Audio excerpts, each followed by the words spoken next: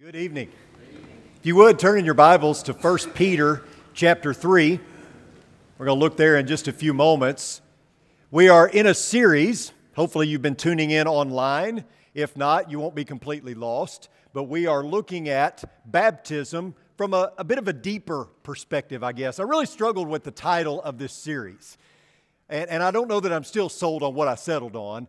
Rethinking baptism. I'm not asking you to rethink your baptism necessarily, nor am I saying that we should rethink baptism as far as how it fits into the plan of salvation or how we do it. I just want us to dig a little deeper below the surface when thinking about baptism. Now, we've got a couple more lessons in this series tonight, next week, and then on the 18th, we're going to wrap it all up with my good friend Wes McAdams. He's going to be here and we are going to co-preach the last lesson and hopefully put a nice little bow on all this, and hopefully it will be interesting and you will enjoy that. So that'll be on the 18th. Then on the 25th of April, all our elders will be up here with me to give the annual State of the Church address. We've been putting that off until we could be together in person, and so we're looking forward to that on the 25th, and hopefully you'll be here for that as well. 1 Peter chapter 3, starting in verse 21. Corresponding to that, baptism now saves you, not the removal of dirt from the flesh, but an appeal to God for a good conscience, through the resurrection of Jesus Christ, who is at the right hand of God, having gone into heaven after angels and authorities and powers had been subjected to Him. Let me ask you, when you hear the word saved, what do you think of? My guess is we make a connection to sin. Right? So saved or salvation means I am saved from my sins. I have salvation from sin. When we think of saved, that's where we often go as to this spiritualized aspect of it. However, that's not necessarily what Peter is talking about. You know, Peter, when you look at the greater context of 1 Peter chapter 3 and really the greater context of the whole letter or letters of Peter, what you see is something bigger than just a spiritualized message. There is a very real message here concerning physical people and a physical salvation. Now, you know how I like to connect the Old Testament with the New Testament. I think it's important to understand how the Old Testament sets up the New Testament. So let's do that tonight. Let's go back and let's look at Psalm 7. And we're going to read it in its entirety because it's not very long and it sets up what we want to talk about. O Lord my God, in you I have taken refuge. Save me from all those who pursue me and deliver me, or he will tear my soul like a lion, dragging me away, while there is none to deliver, O Lord my God, if I have done this, if there is injustice in my hands, if I have rewarded evil to my friend, or have plundered him who without cause was my adversary, let the enemy pursue my soul, pursue my soul and overtake it, and let him trample my life down to the ground and lay my glory in the dust. Selah. Arise, O Lord, in your anger. Lift up yourself against the rage of my adversaries, and arouse yourself for me. You have appointed judgment.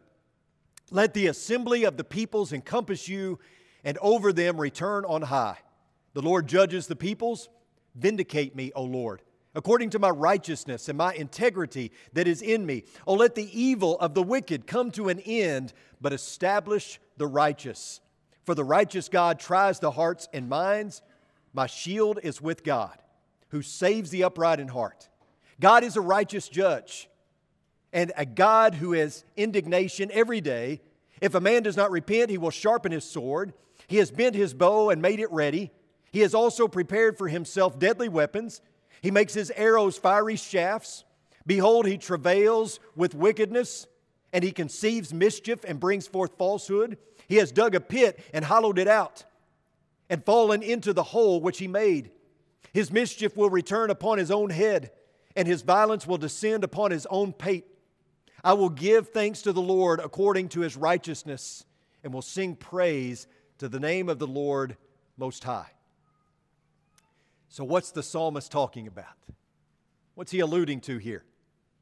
Well, he's talking about pursuers. He's talking about his enemies coming after him.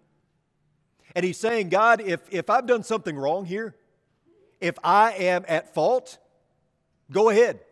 Let them kill me because I deserve it. However, if not, then save me. Save me from my pursuers. Save me from their wickedness. Save me from those who are seeking to kill me.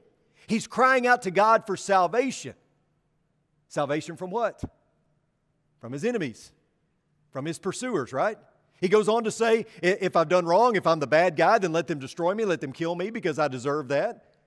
But the psalmist is seeking refuge from God. Obviously, he feels like he's right in God's eyes, and so he's asking God to step in and do something because he believes he's innocent.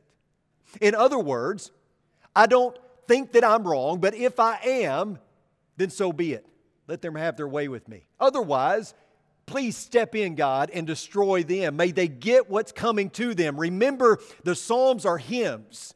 God's people sing them to remind themselves of God's salvation.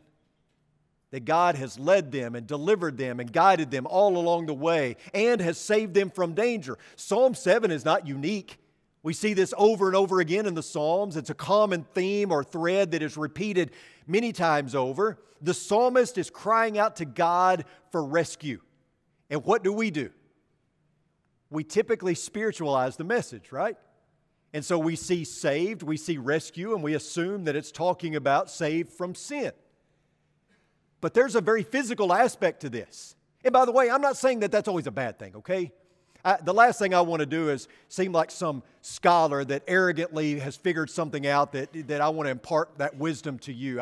Number one, I'm not a scholar. And number two, I'm not trying to be condescending in any way. Certainly, we are right to spiritualize the message. But what we often do is we take, passages like this and we say, well, it's talking about salvation from sin. God deliver me from sin. And it's not. It's talking about physical rescue. God save me from my pursuers, my enemies. What if I told you that the same message we see in Psalm 7 is the same message that Peter is giving out in 1 Peter chapter 3? Let's consider the entire context. Back up in 1 Peter chapter 3 to verse 13. He says, "Who is there to harm you if you prove zealous for what is good? But even if you should suffer for the sake of righteousness, you are blessed. And do not fear their intimidation. Do not be troubled, but sanctify Christ as Lord in your hearts, always being ready to make a defense to everyone who asks you to give an account for the hope that is in you. Yet with gentleness and reverence, and keep a good conscience, so that in the thing in which you are slandered, those who revile your good behavior in Christ will be put to shame. For it is better, if God should will it so, that you suffer for doing what is right rather than for doing what is wrong. For Christ also died for sins once for all, the just for the unjust, so that He might bring us to God, having been put to death in the flesh, but made alive in the Spirit, in which also He went and made proclamation to the spirits now in prison, who once were disobedient, when the patience of God kept waiting in the days of Noah during the construction of the ark, in which a few, that is 8 persons, were brought safely through the water." Peter is talking to people who are facing something very similar to what the psalmist was facing in Psalm 7. These folks are facing persecution. They're being pursued, if you will, by the enemy, by those who are seeking to persecute them. So the message is the same. And it's really not the spiritualized message that we make it out to be. There's a very real physical aspect to this. Go back to chapter 2 of 1 Peter, and you can start in verse 13, and you find that Peter is instructing the people on how to live as exiles. They are aliens and strangers, remember. And so he is instructing them on how to operate in a foreign land. He says, "For you have been called for this purpose, since Christ also suffered for you." This is 1 Peter 2, verse 21 and following. "For you have been called for this purpose, since Christ also suffered for you, leaving you an example for you to follow in His steps, who committed no sin, nor was any deceit found in His mouth. And while being reviled, he did not revile in return. While suffering, he uttered no threats, but kept entrusting himself to him who judges righteously. And he himself bore our sins in his body on the cross, so that we might die to sin and live to righteousness. For by his wounds you were healed, for you were continually straying like sheep, but now you have returned to the shepherd and guardian of your souls. Jesus was their example. And what did Jesus do? Well, he didn't revile in return. He didn't return evil for evil. What did he do? He took refuge in God, just like the psalmist. Jesus entrusted himself to God, and Peter says that's what you must do as well. You entrust yourself to God and be about doing good works until Christ returns or until you leave this earth. Focus on what you need to do here, living as an exile. Focus on doing good and trust yourself to God. In essence, Peter is telling the people, ask God to audit you. If you've done wrong, then ask God to expose that. If I've done wrong, God, let me know. If I'm being persecuted because I've done wrong, then so be it. However, Peter's also saying that you're saved before God. And you're being saved before God. There is a physical aspect to this. Peter's audience is under persecution. They're under fire. And so how are they to act? Well, obviously they've been forgiven in the sight of God. And Peter wanted them to be confident in light of their salvation. Be confident that God would rescue them. Entrust your soul to God. Entrust your life, your whole self to God. Let Him work. You do good works. That's what Jesus did. Jesus put His soul in the hands of God, and Peter's saying you do the same thing because you're being saved right now. And so it is with us. We're certainly guilty. The psalmist was guilty, but he believed that he was right in the sight of God. We're certainly guilty. We know what we deserve, but we've been washed in the blood of Jesus Christ, so we stand justified before a holy God. Baptism is entrusting my life to God, and we need to think of it as such. Baptism is entrusting my life to God. I'm placing my soul, my salvation in the hands of God. He has rescued me from sin and death, but He's also rescuing me as we speak. Last year we talked a lot about Psalm 37. So hopefully you remember some of this that we're going to go over, but turn there with me. Psalm 37. And starting in verse 1, here's what we read. The psalmist says, "Fret not yourself because of evildoers. Be not envious of wrongdoers, for they will soon fade like the grass and wither like the green herb. Trust in the Lord and do good. Dwell in the land and befriend faithfulness. Delight yourself in the Lord, and He will give you the desires of your heart. Commit your way to the Lord. Trust in Him, and He will act. He will bring forth your righteousness as the light and your justice as the noonday. Be still before the Lord and wait patiently for Him. Fret not yourself over the one who prospers in his way, over the man who carries out evil devices. Refrain from anger and forsake wrath. Fret not yourself, it tends only to evil. For the evildoer shall be cut off, but those who wait for the Lord shall inherit the land. In just a little while the wicked will be no more. Though you look carefully at his place, he will not be there. But the meek shall inherit the land and delight themselves in abundant peace." You know what the message is here? Evil will not win. That's the message. Evil is not going to win. That's the song that is being sung when life doesn't seem fair, when it seems like you're behind the eight ball, when it seems like evil is winning. It doesn't. Just hang on. You're going to be the winners in the end. You're the victors. God is in control, and God is going to bring about victory. And notice the language. Do not fret. Trust in the Lord and do good. Commit your way to the Lord. Be still before the Lord and wait patiently for Him. Refrain from anger and forsake wrath. Why? Why should I do this? Why shouldn't I fret? Why should I trust in God? Why should I commit my way to Him? Because in just a little while, the wicked will be no more. And do you know who's going to be left? The redeemed, the meek, the anav. You remember we used that Hebrew term last year when talking about this passage? Who are the anav? Well, we are, right? But then in this particular passage, it's God's people.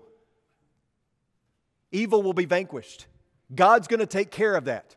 What's the role and responsibility of God's people? Hang on, persevere, trust in the Lord and do good, right? The Israelites are singing to remind themselves that God has got this. It's a hymn of encouragement. There are times when it seems like evil is winning, and there are times when we are tempted to do something about it, right? We live in an action hero culture.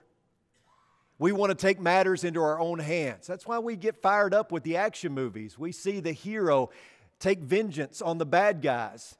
You know, our hero rides in on a white horse and maims and kills all the bad guys, and we cheer them on because that's what we want. We want vengeance. That's why we love the stories in the Bible like David and Goliath.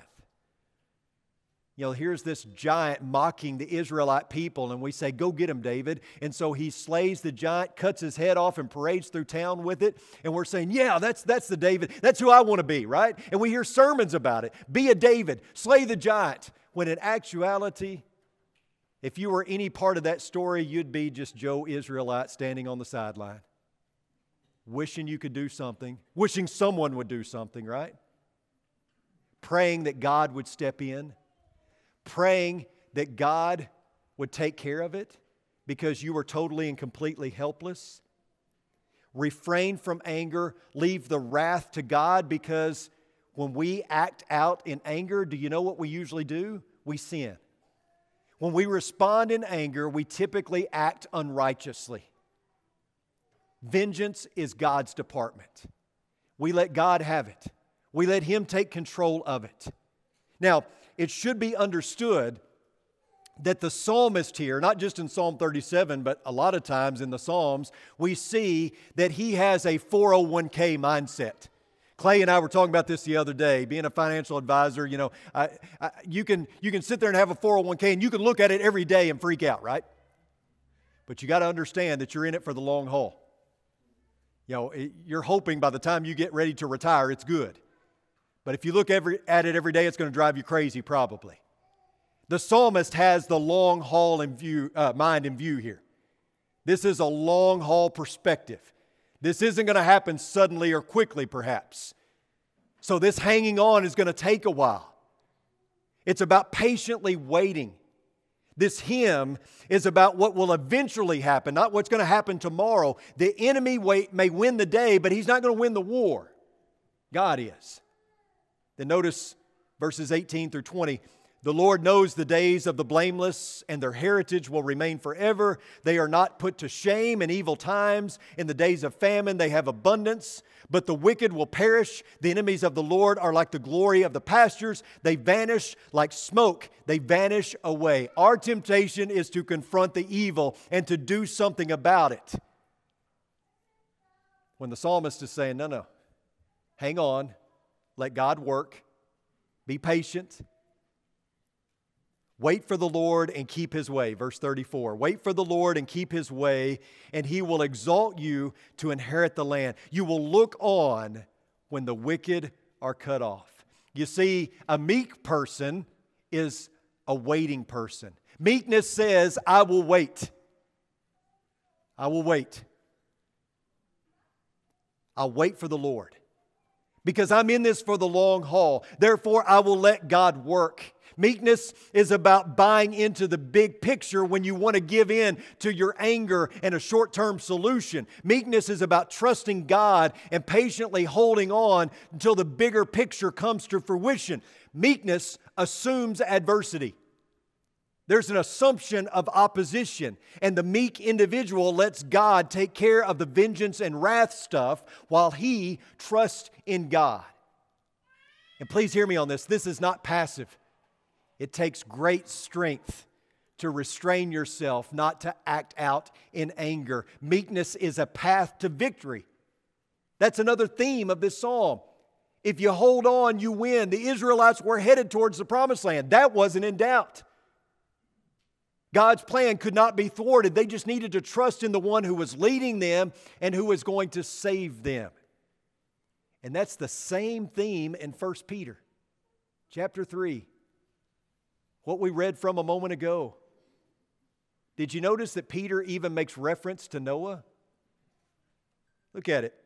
For Christ also died for sins once for all, the just for the unjust, so that He might bring us to God, having been put to death in the flesh, but made alive in the Spirit, in which also He went and made proclamation to the spirits now in prison, who once were disobedient, when the patience of God kept waiting in the days of Noah, during the construction of the ark, in which a few, that is 8 persons, were brought safely through the water. Corresponding to that, and we'll stop there. Corresponding to what? Well, to what was just been said about Noah. Noah and the salvation of his family by means of an ark. Was Noah's salvation spiritual? Well, it was very much physical, wasn't it? I mean, it was a physical ark that saved them from a physical flood. And Noah waited, and he waited patiently.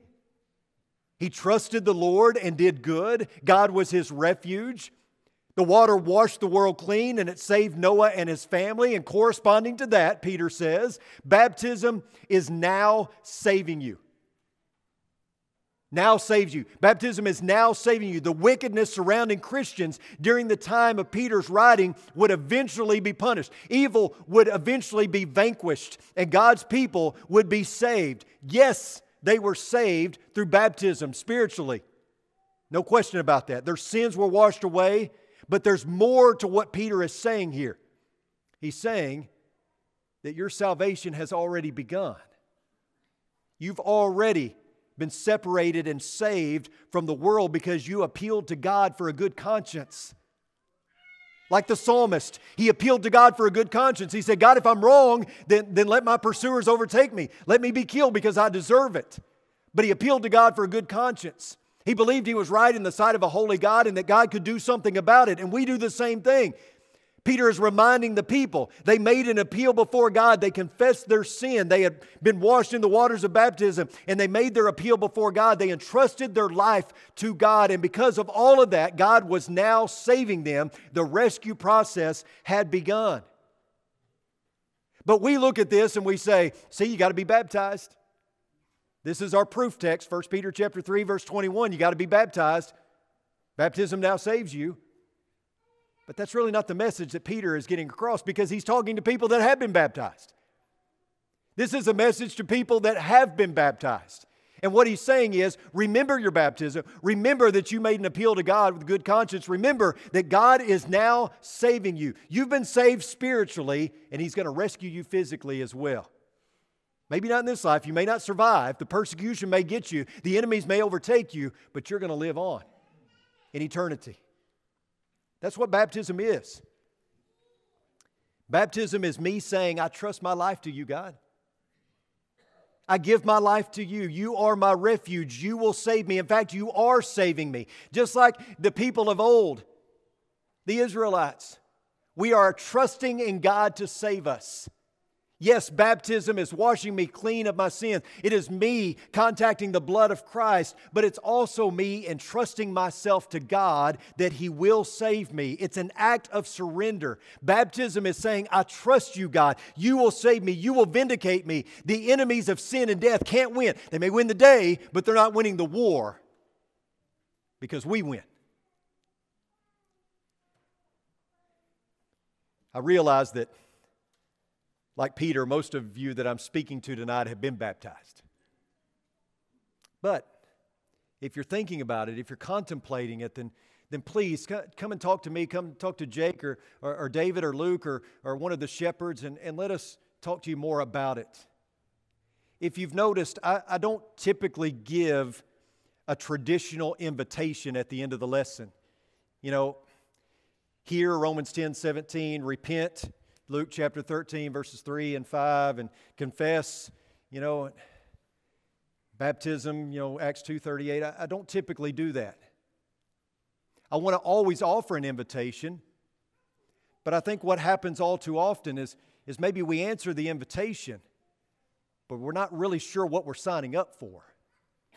I don't want somebody to decide on baptism on a spur of the moment. I don't want that to be an emotional response only. This is serious stuff. The reason why we have so many people leave the church building after being baptized and never come back is because they never picked up a cross on their way out. Our job is not to get people baptized. Our job is to make disciples. That's the Great Commission. And certainly baptism is a part of that. But there's a bigger picture here that we have to see, one of discipleship, one of being a finisher, hanging on until the end. And so if you want to talk about that, let me know. Certainly I have the time, and we can make the time to do that. Baptism is about a lot of things. One of the big things that it's about is hope. I was at a funeral not long ago. I participated in the funeral. It was a graveside service. And it was coming to the end of the graveside. It was a military funeral. And so I do my part first. I step back and the military comes in and they do their honors. And as it was wrapping up, this older gentleman gets out of a truck with, looked like probably his grandson. And they walk past the tent where we were at. He walks past the tent and he goes out to a grave marker, a headstone. And he's standing in full view of everyone who is sitting and standing under the tent watching. And he's standing there and he's talking out loud. Everybody can hear him. And I'm sitting there thinking, really? Is this guy going to do this right now? Like he's oblivious to us having a funeral? Then he takes out a cigarette, he lights it, and he smokes it a couple of times, and then he lays it on the grave. At least 2 or 3 times, Larry was there, at least 2 or 3 times, it spits. And we're all sitting there going, what in the world? Then he puts his hand on the gravestone, and you can tell he's getting choked up. And so he finishes about the time that we get done with the funeral. And so I'm walking back to my truck, and he's walking towards me. And so I just stop, and I said, I noticed that you were over by this grave. Is this somebody you knew? He said, yeah, it's my son. So he died of cancer 1 year ago, that day, at that exact time. That's why he was there, somewhat disruptive of the other funeral. And I said, I told him my name, and I said, would you like to talk? He's put his head down. He was cheerful. I patted him on the back and just dust coming out of his jacket. And I said, here's my number. You call me and let's talk. Because you need hope. And we all need hope. We all need hope.